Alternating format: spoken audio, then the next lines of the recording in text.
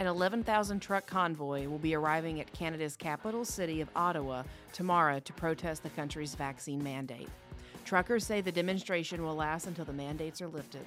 The 93-mile trek could end up being nearly 10 times longer than the world record.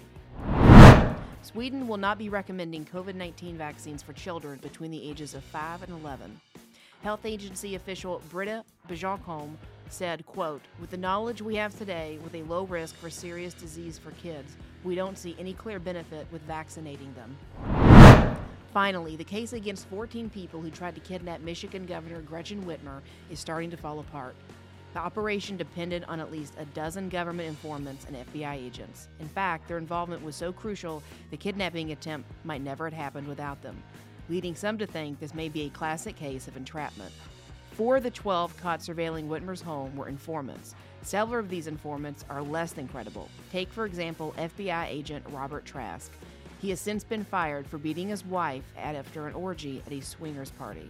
He was the case's star witness.